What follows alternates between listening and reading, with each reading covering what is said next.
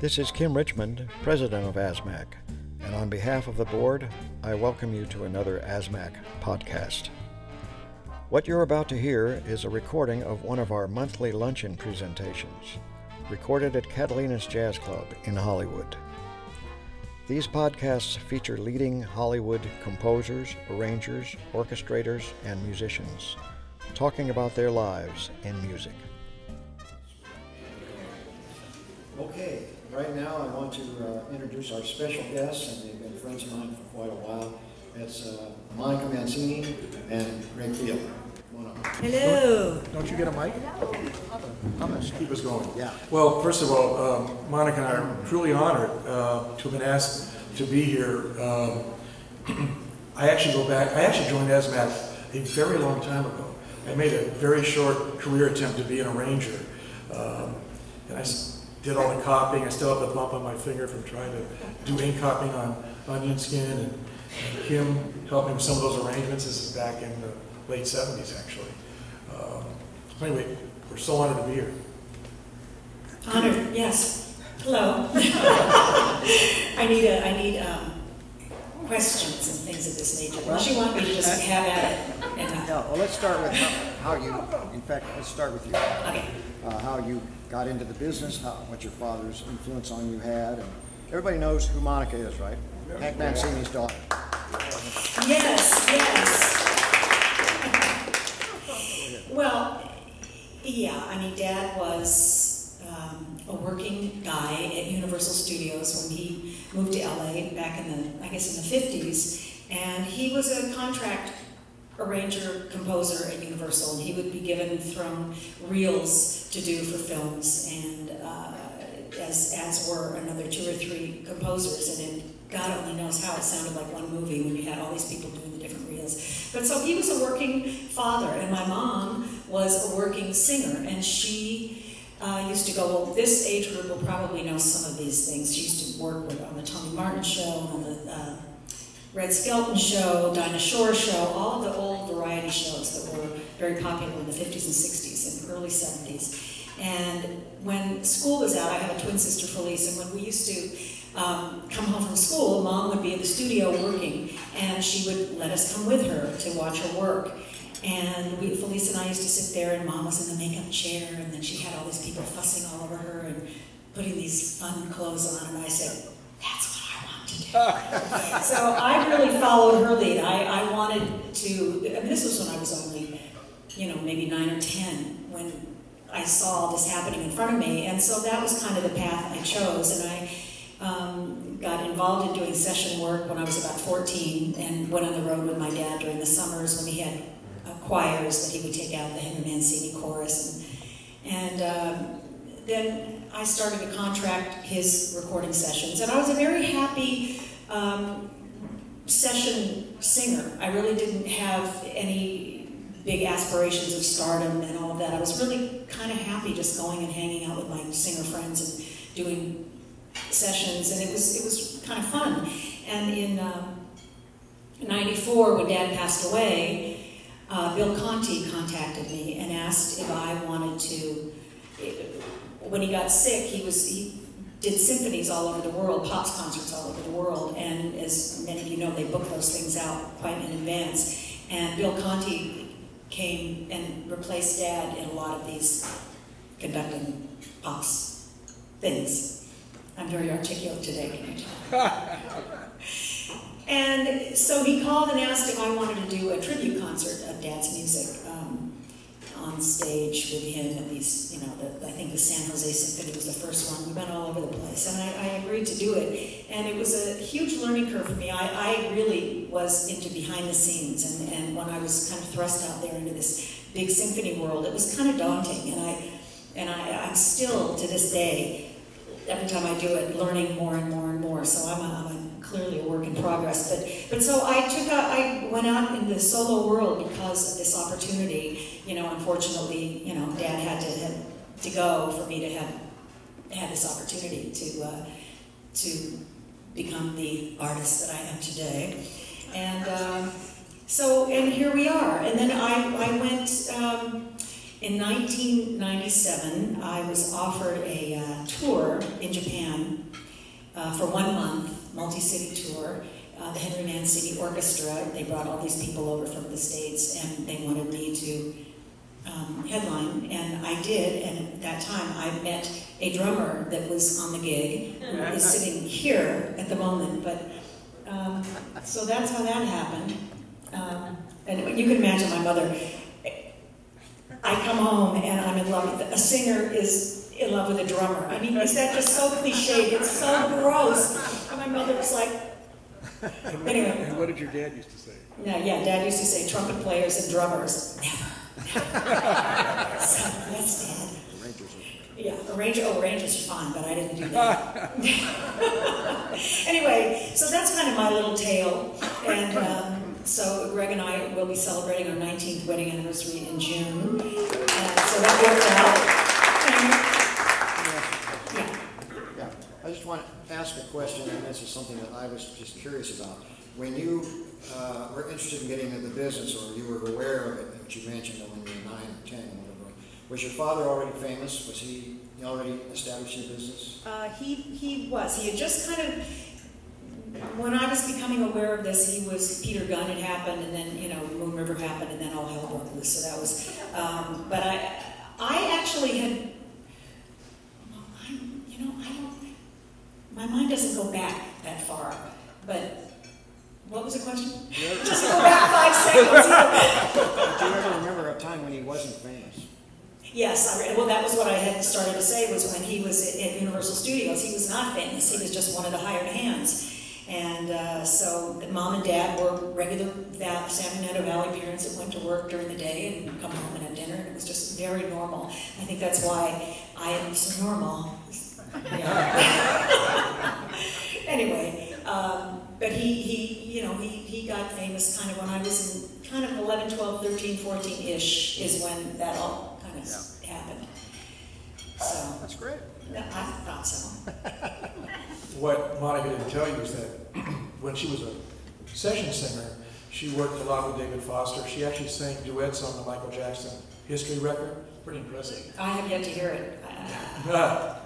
And then in 1998, Warner Brothers offered her a record deal, and she had her own PBS special.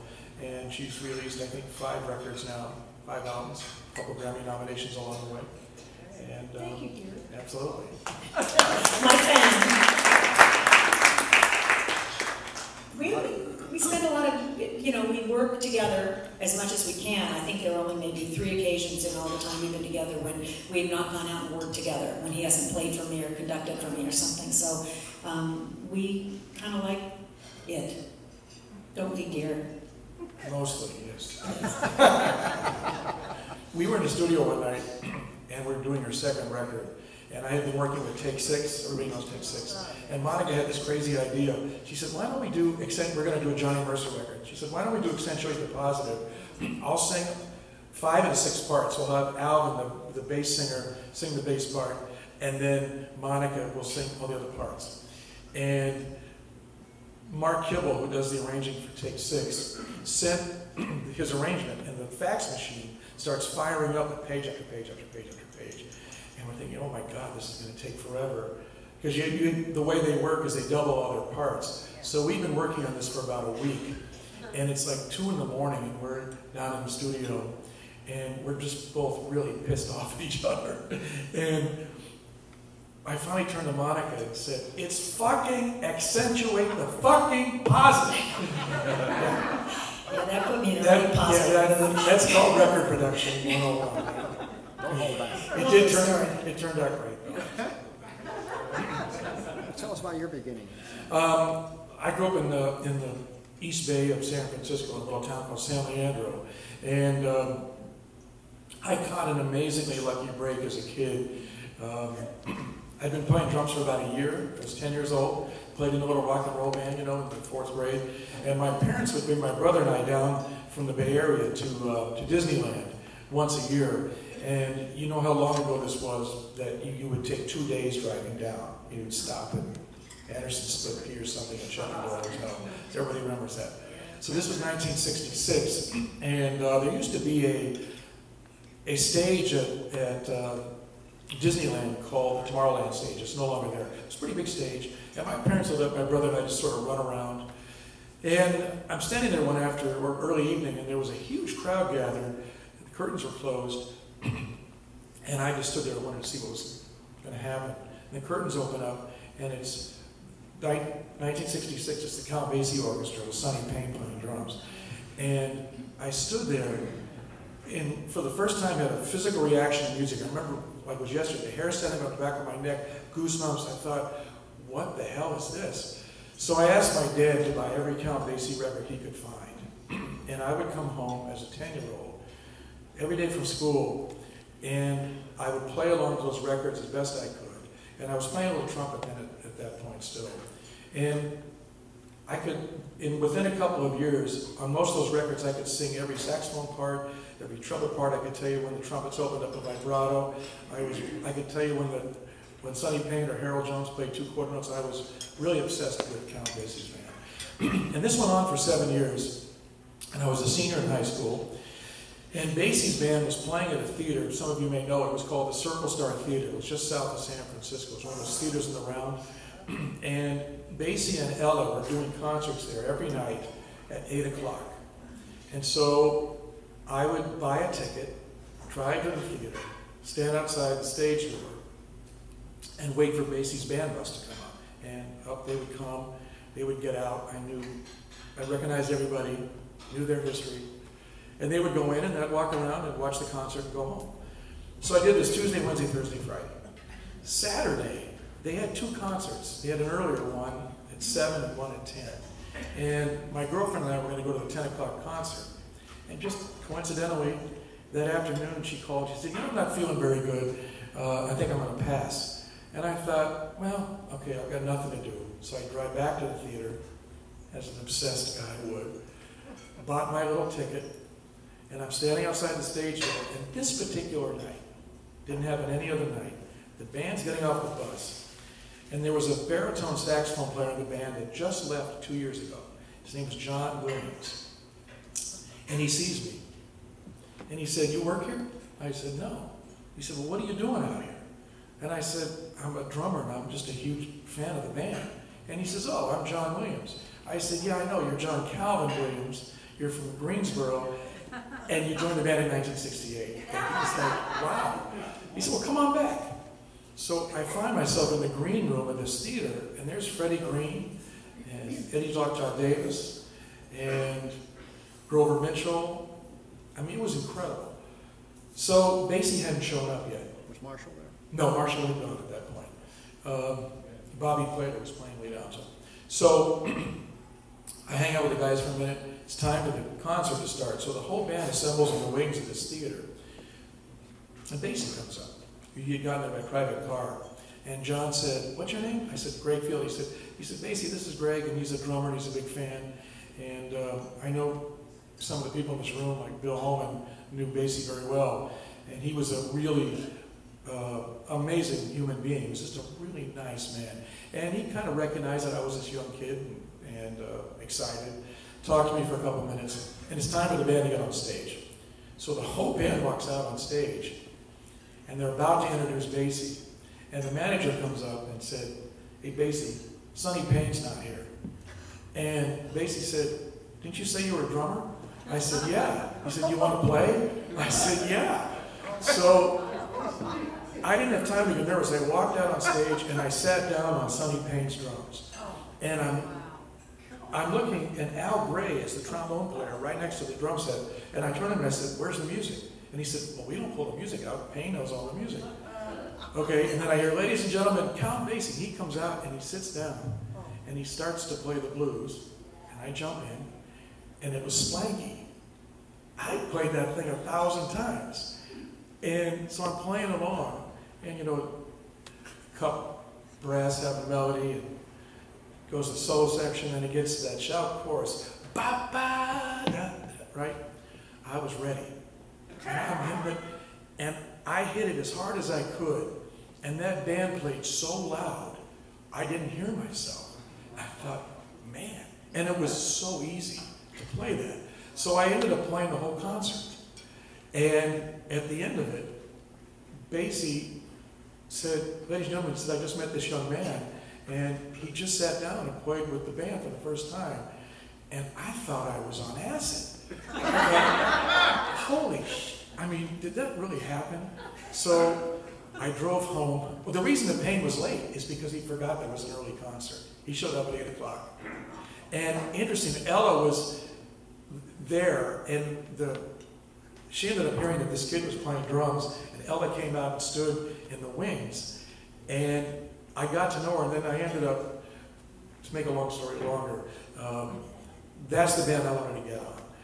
And so I moved to LA, and I took a very short-lived gig with the Tommy Dorsey Orchestra with Murray McEachran leading it. Some of you guys might remember Murray. And then I auditioned for Ray Charles, and I spent a year with Ray. And then I got hired.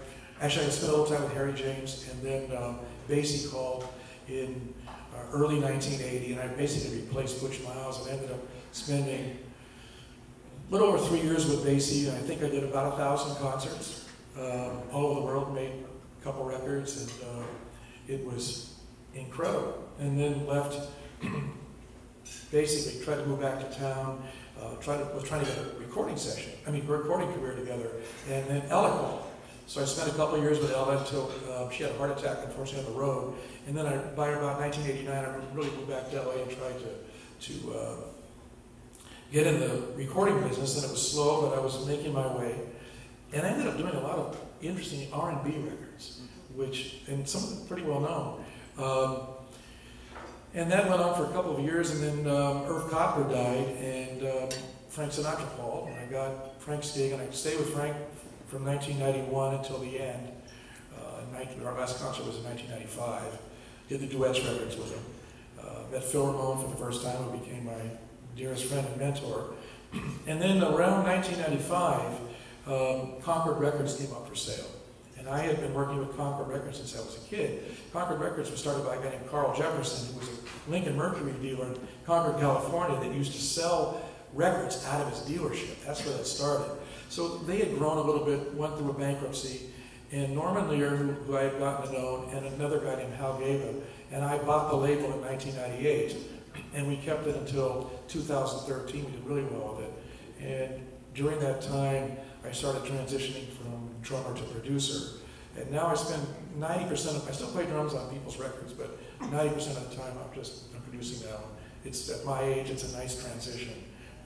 Not having to tour, I don't want to do that anymore, or having to practice all the time. Anyways, that's my story. Thank you.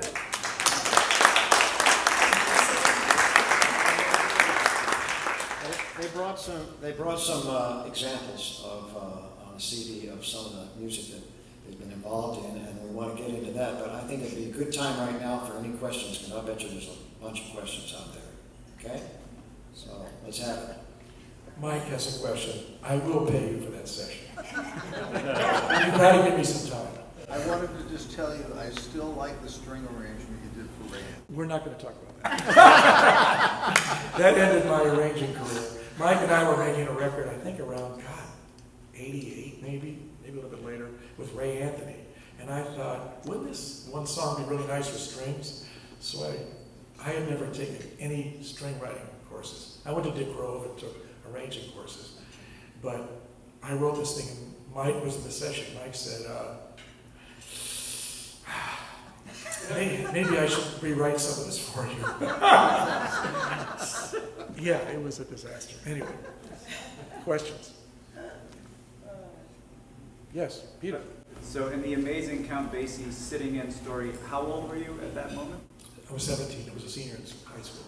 I went back to my high school that was on a Saturday. I went back to my high school on Monday, and I said, "You're not going to believe this. I played with Count Basie's band on Saturday night, and it was, you're full of shit." And then it turns out the lead trumpet player in our high school band was there.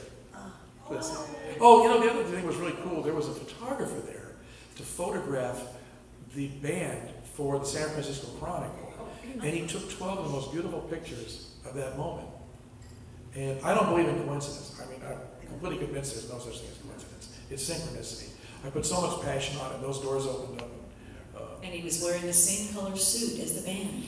By complete coincidence, yeah. Showed up in a gray suit, and I look at all these guys wearing gray suits. Yeah. So, yeah, I was 17. And then whenever I would go to see Basie before he hired me, he'd always see me and say, there's the rest of the rhythm section. He was a great guy. The music that I brought today, the arrangers that we love, that we've worked with, except for Mike Lang, all wrote me this morning and said, no, I mean, among the arrangers that Monica and I love working with, which are Jorge Calandrelli, Pat Williams, Chris Walden, Che Alada, I'm going to probably leave somebody out. Each of them called this morning and said, we can't be here.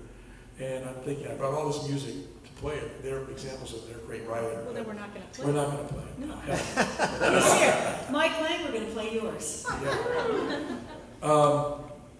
We brought a couple things that have come out in the past, and then I got a really great treat for you. One statement. Now, I know you skipped one thing, and that is before you met Monica, I know, you had a Basie alumni band here in town. Yes. I know that because I played with Dalton.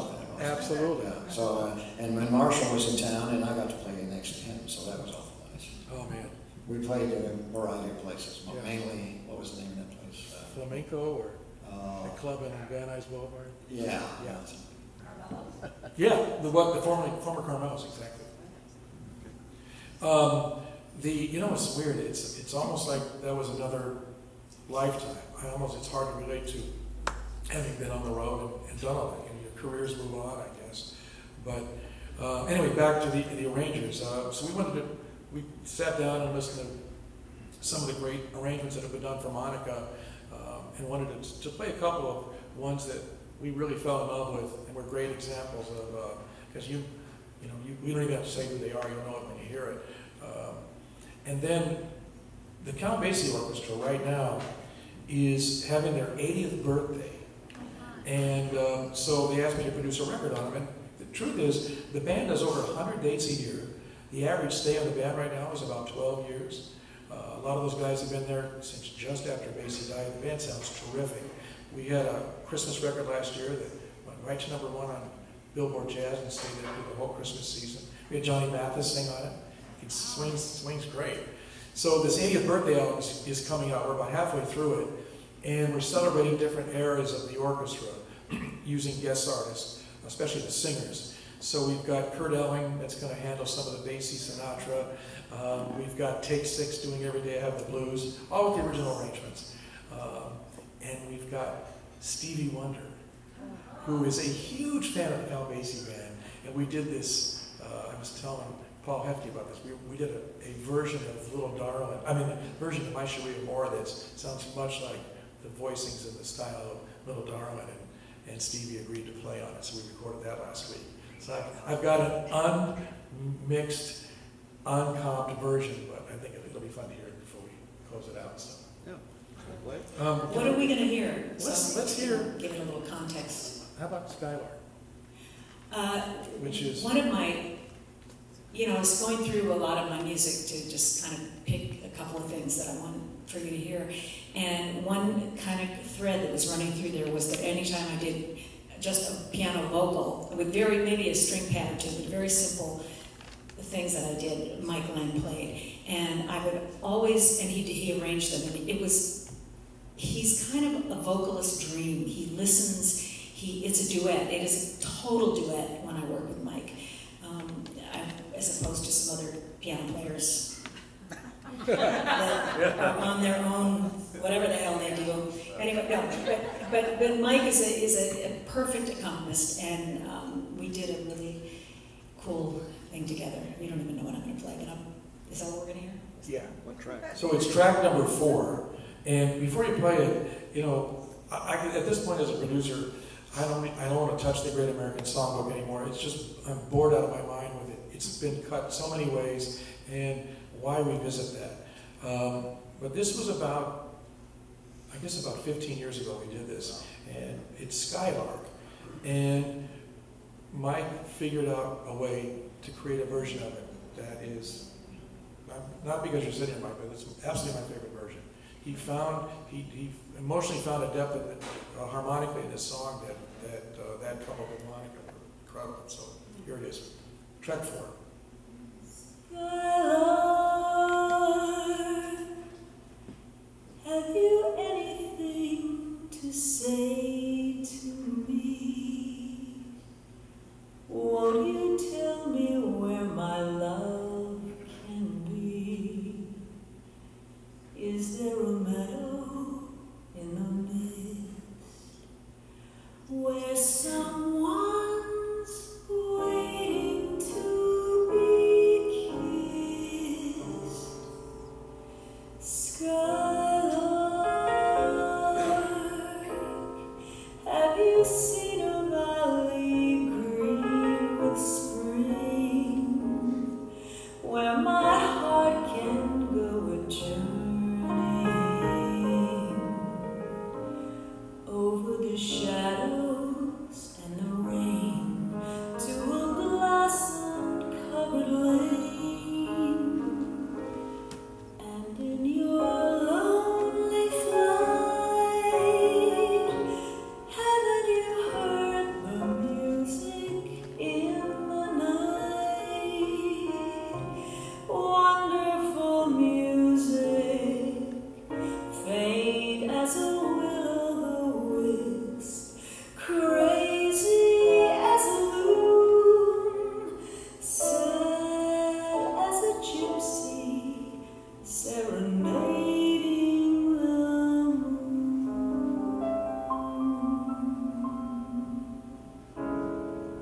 Skylark, I don't know if you can find these things, but my heart is riding on your wings. So if you see them anywhere, won't you lead me there?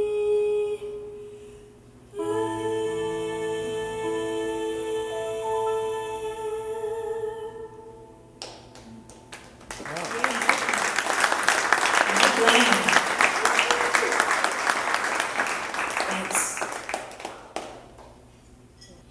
Anybody know the artist Clint Holmes? Yeah. You know who that is? So he had that hit 34 years ago, and he's now got a #1 record on Billboard. So he's got this #1 record. So he says, I do #1 records every 34 years.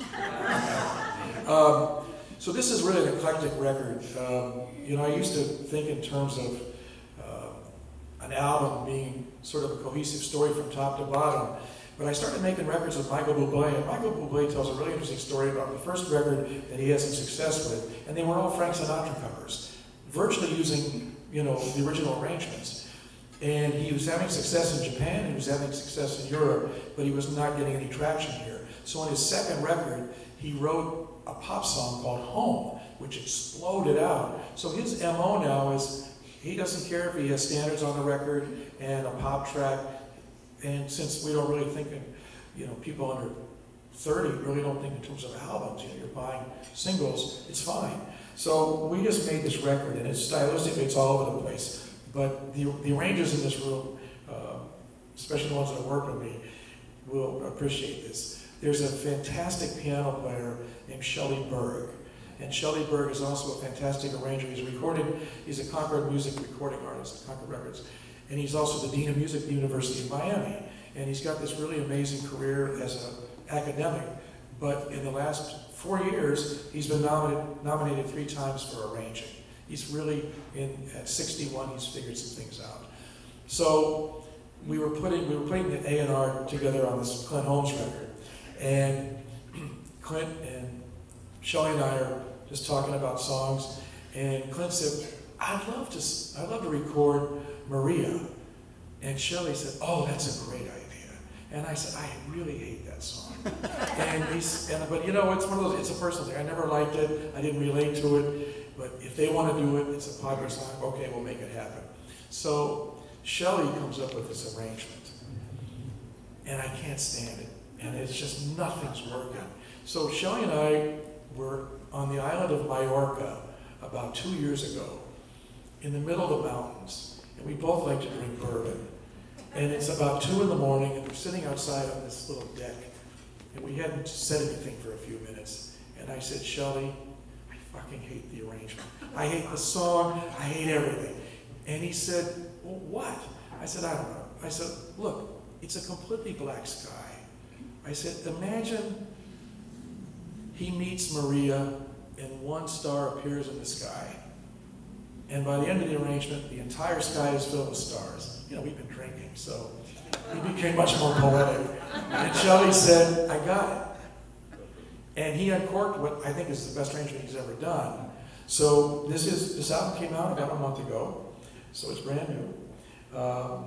And this is track 9.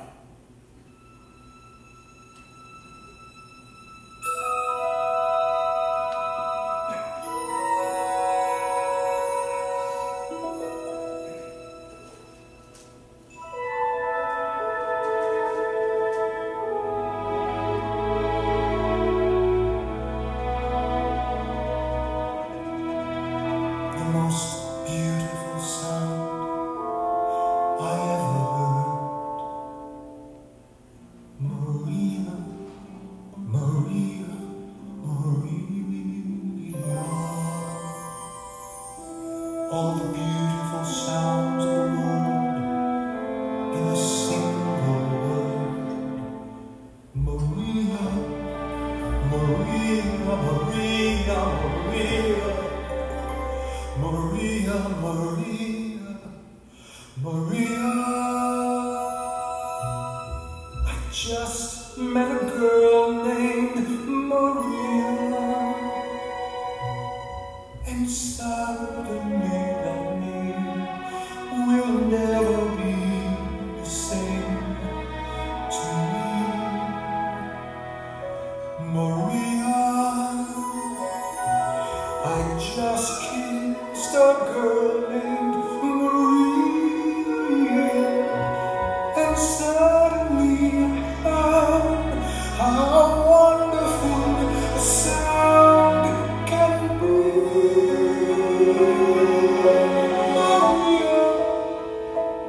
Say it loud, and there's music playing.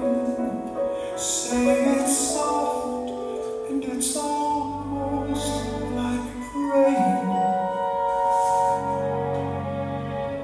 Maria, I will never stop saying Maria.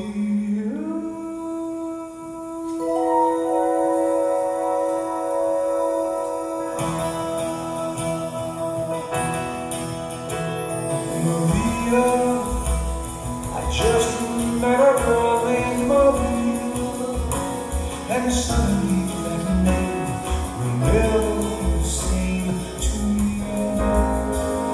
Maria, I just kissed a girl named Maria, and suddenly I found how wonderful a sound can be.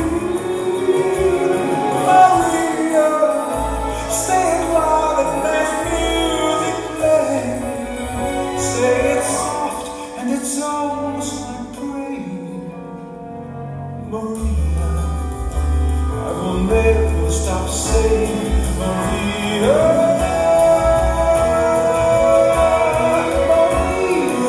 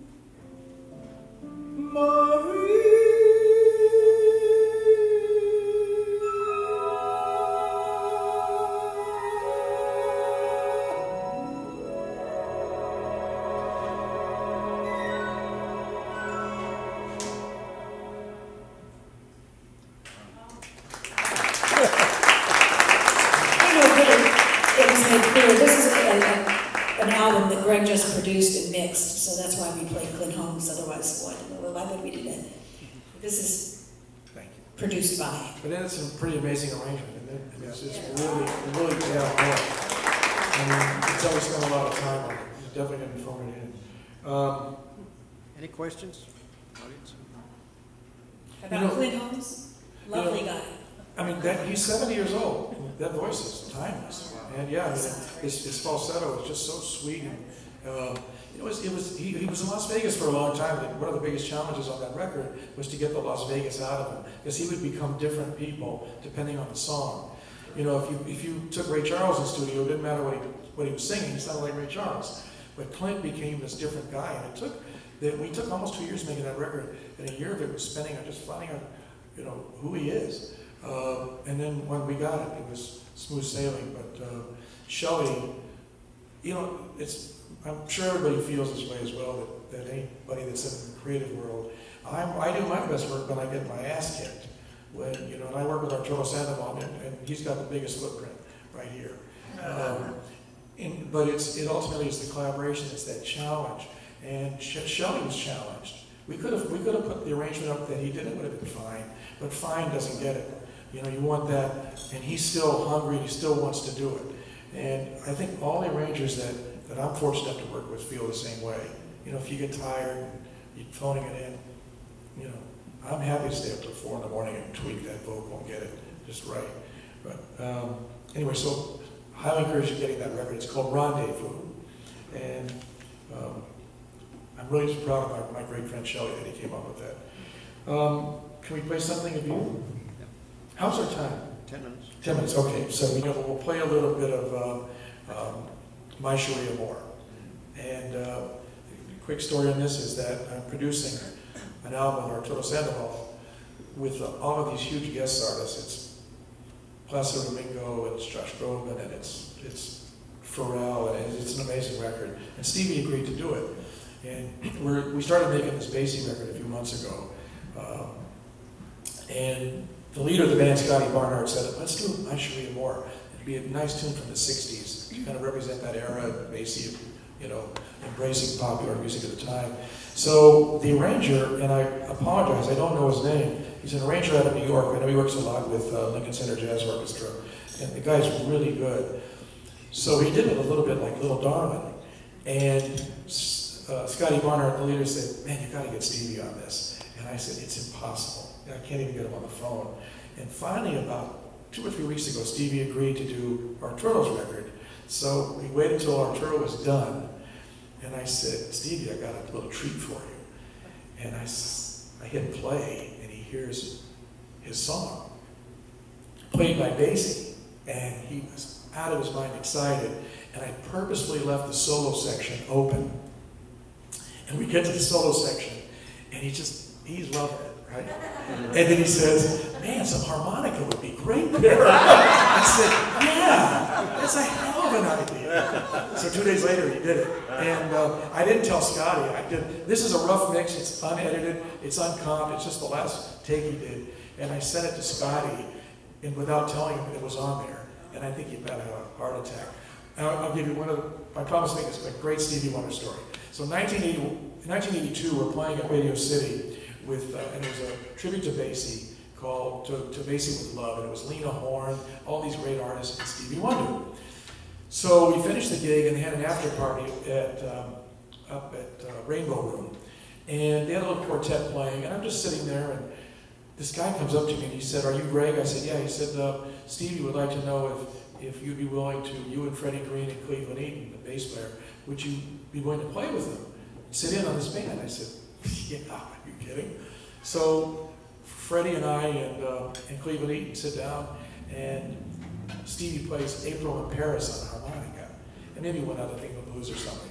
So we finish, and Stevie comes up to me and he said, are you going to see Basie again soon? I said, yeah, we're leaving for Japan tomorrow. I'll see him then. He said, I'd like you to give him my harmonica. And I said, wow, that's pretty cool. So we're on the plane the next day. Basie's sitting there. We all called him Chief. And I said, Chief, Stevie Wonder wanted me to give you his harmonica. And Basie gets this grin on his face, and I hand it to him. And Basie looks at it, and he said, What does he want me to do with it? Yeah, I never told Stevie that. Anyway, Stevie's a big, Stevie wrote that tune. There's Basie, Miller, Satchmo, and the King of All Secret. He's a hardcore Basie fan. So this was not a hard ask. So this is track one, number one. And again, unedited, unmixed, but I think you'll get the idea. No excuses. Huh? No excuses. No excuses. Oh no, I got plenty of excuses.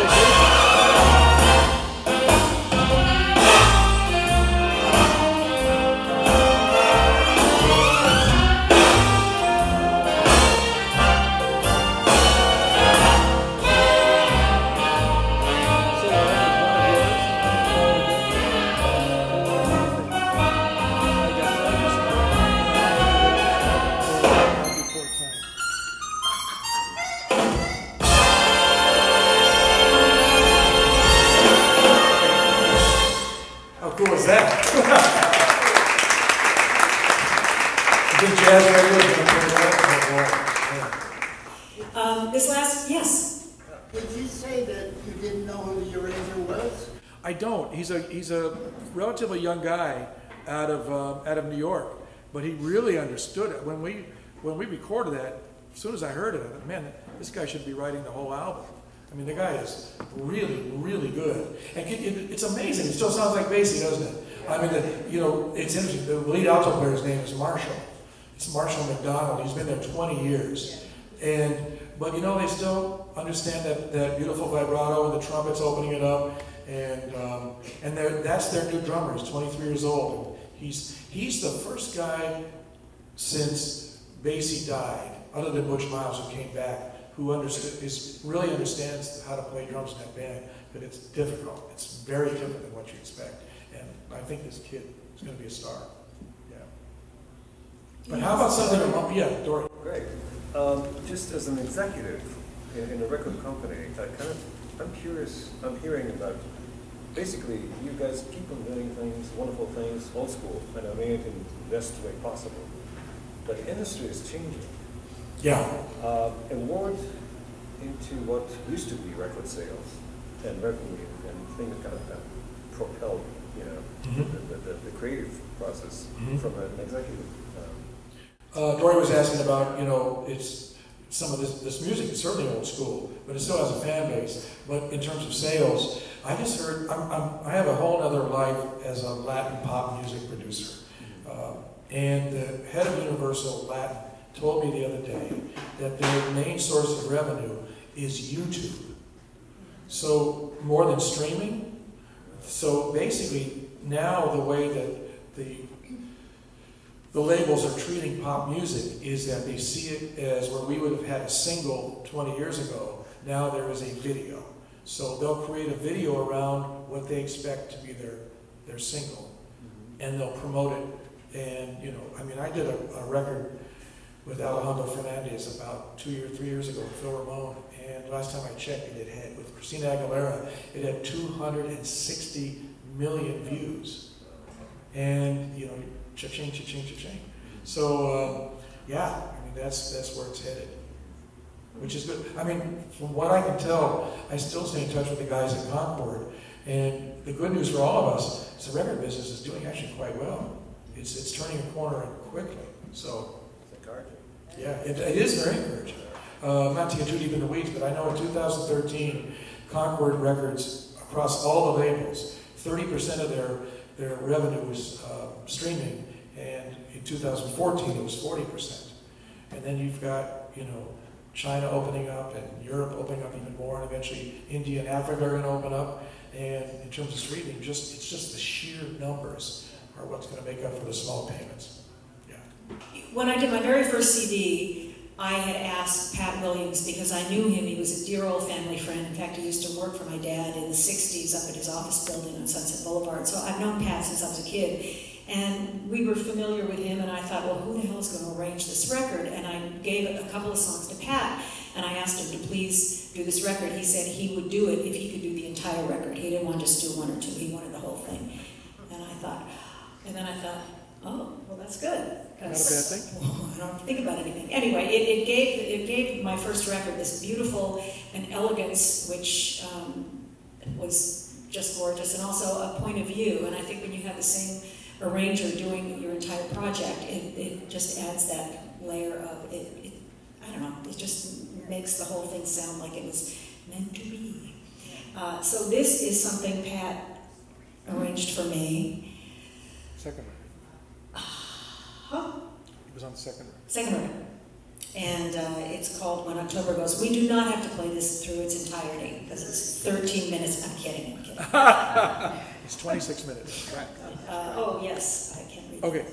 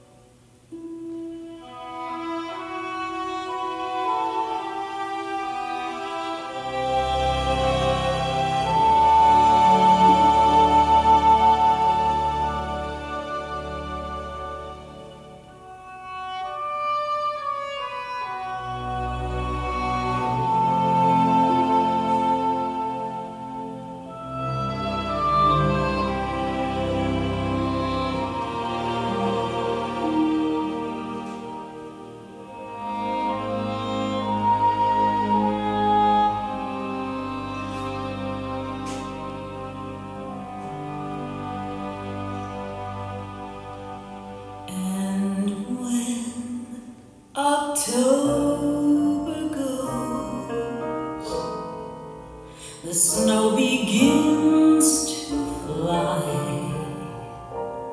above the smoky roofs. I watch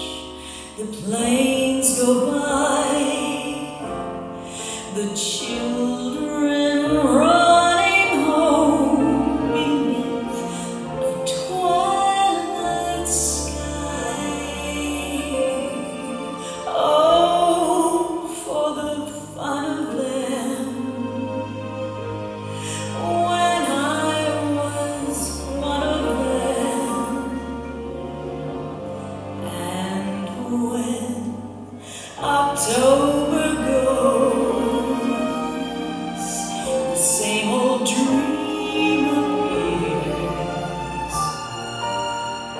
and you are in my arms to share the happy years. I turn my head away to hide the helpless tears. Oh, how I hate to see October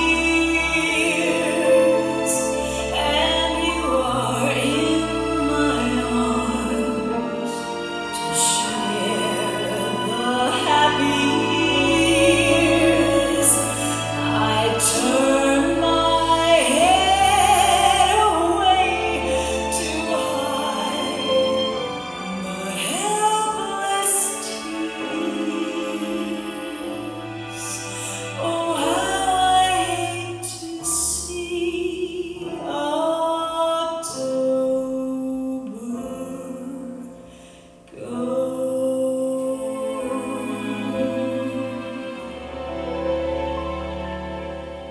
Should be over now. I know it doesn't matter much how old I grow. I hate to see October go.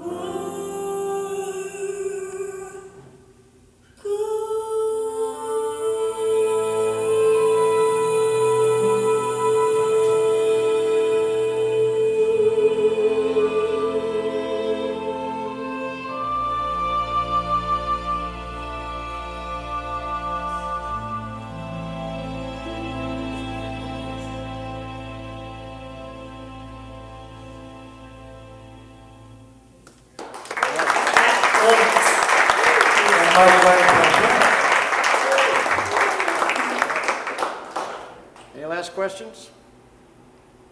I think they know all about Yes, this. sir. Did Count Basie ever pay you for that record? Oh, man. I never thought about that. Actually, he actually died owing me $10. And we used to bet on Super Bowls. And I won one of the years I was with him. And he would always say, you got change for 100? And he knew I didn't have change for 100. So he went to his dad. No, he didn't pay me for the game. But he paid me a lot of other ways. Yeah. Anybody else? Before we call it a day, I just want to recognize some people that are here that you regulars may not know. Of course, you know Mike. Dory Amarillo, an incredible guitarist, producer, vocalist, neighbor. Also, I'm so proud. I'm sure everybody here knows Peter Boyer, but well, I guess last Saturday, 2 Saturdays ago, Peter composed probably the composition of a lifetime. He did this Ellis Island suite that was based around 7 letters of people that went through Ellis Island over a long period of time. And PBS has just recorded it for great performances. So a huge congratulations, Peter. The only orchestras that are going to be on great performances next year are New York Philharmonic, Vienna Symphony, and the Pacific Symphony, which is where they did it. And we were there. It was absolutely incredible. And then also two great friends that have just moved here by way of Venice, Italy, to New York. And if you've been watching PBS over the last year and a half, her PBS special has aired almost 1,000 times. And this is incredible. Giada Valenti, who's just moved here from Venice, Nevada, her husband, J.J. Power, who is also a manager. We should get applause just for being manager and husband. And then a not so new friend, but new to LA, a great drummer and producer from Brazil. And he's starting to make some heat here. This is Rodrigo Rios. I just want to say one last thing. One reason other than being a huge Sinatra fan, but one thing he always used to do in his performances is call out the arrangers, the writers and arrangers. He would highlight that, and I so appreciated that. And I just want to tell this group in particular that I am indebted to all the arrangers, the beautiful arrangers that I've worked with over the years, and Patrick Williams for one, Mike Lang another, John Charles, who did my entire tour in 2010, God rest his soul, George Calandrelli, Chris Walden, the list does go on, but those are like my core people, and just want to, even though none of them showed up, but they're all working. Yeah, so they that's are. Good. Anyway, we love them, we love what they do, and this organization is terrific. Kim, thank you. Thanks for inviting us to come by. Thank you. Thank you, Monica. And thanks a lot.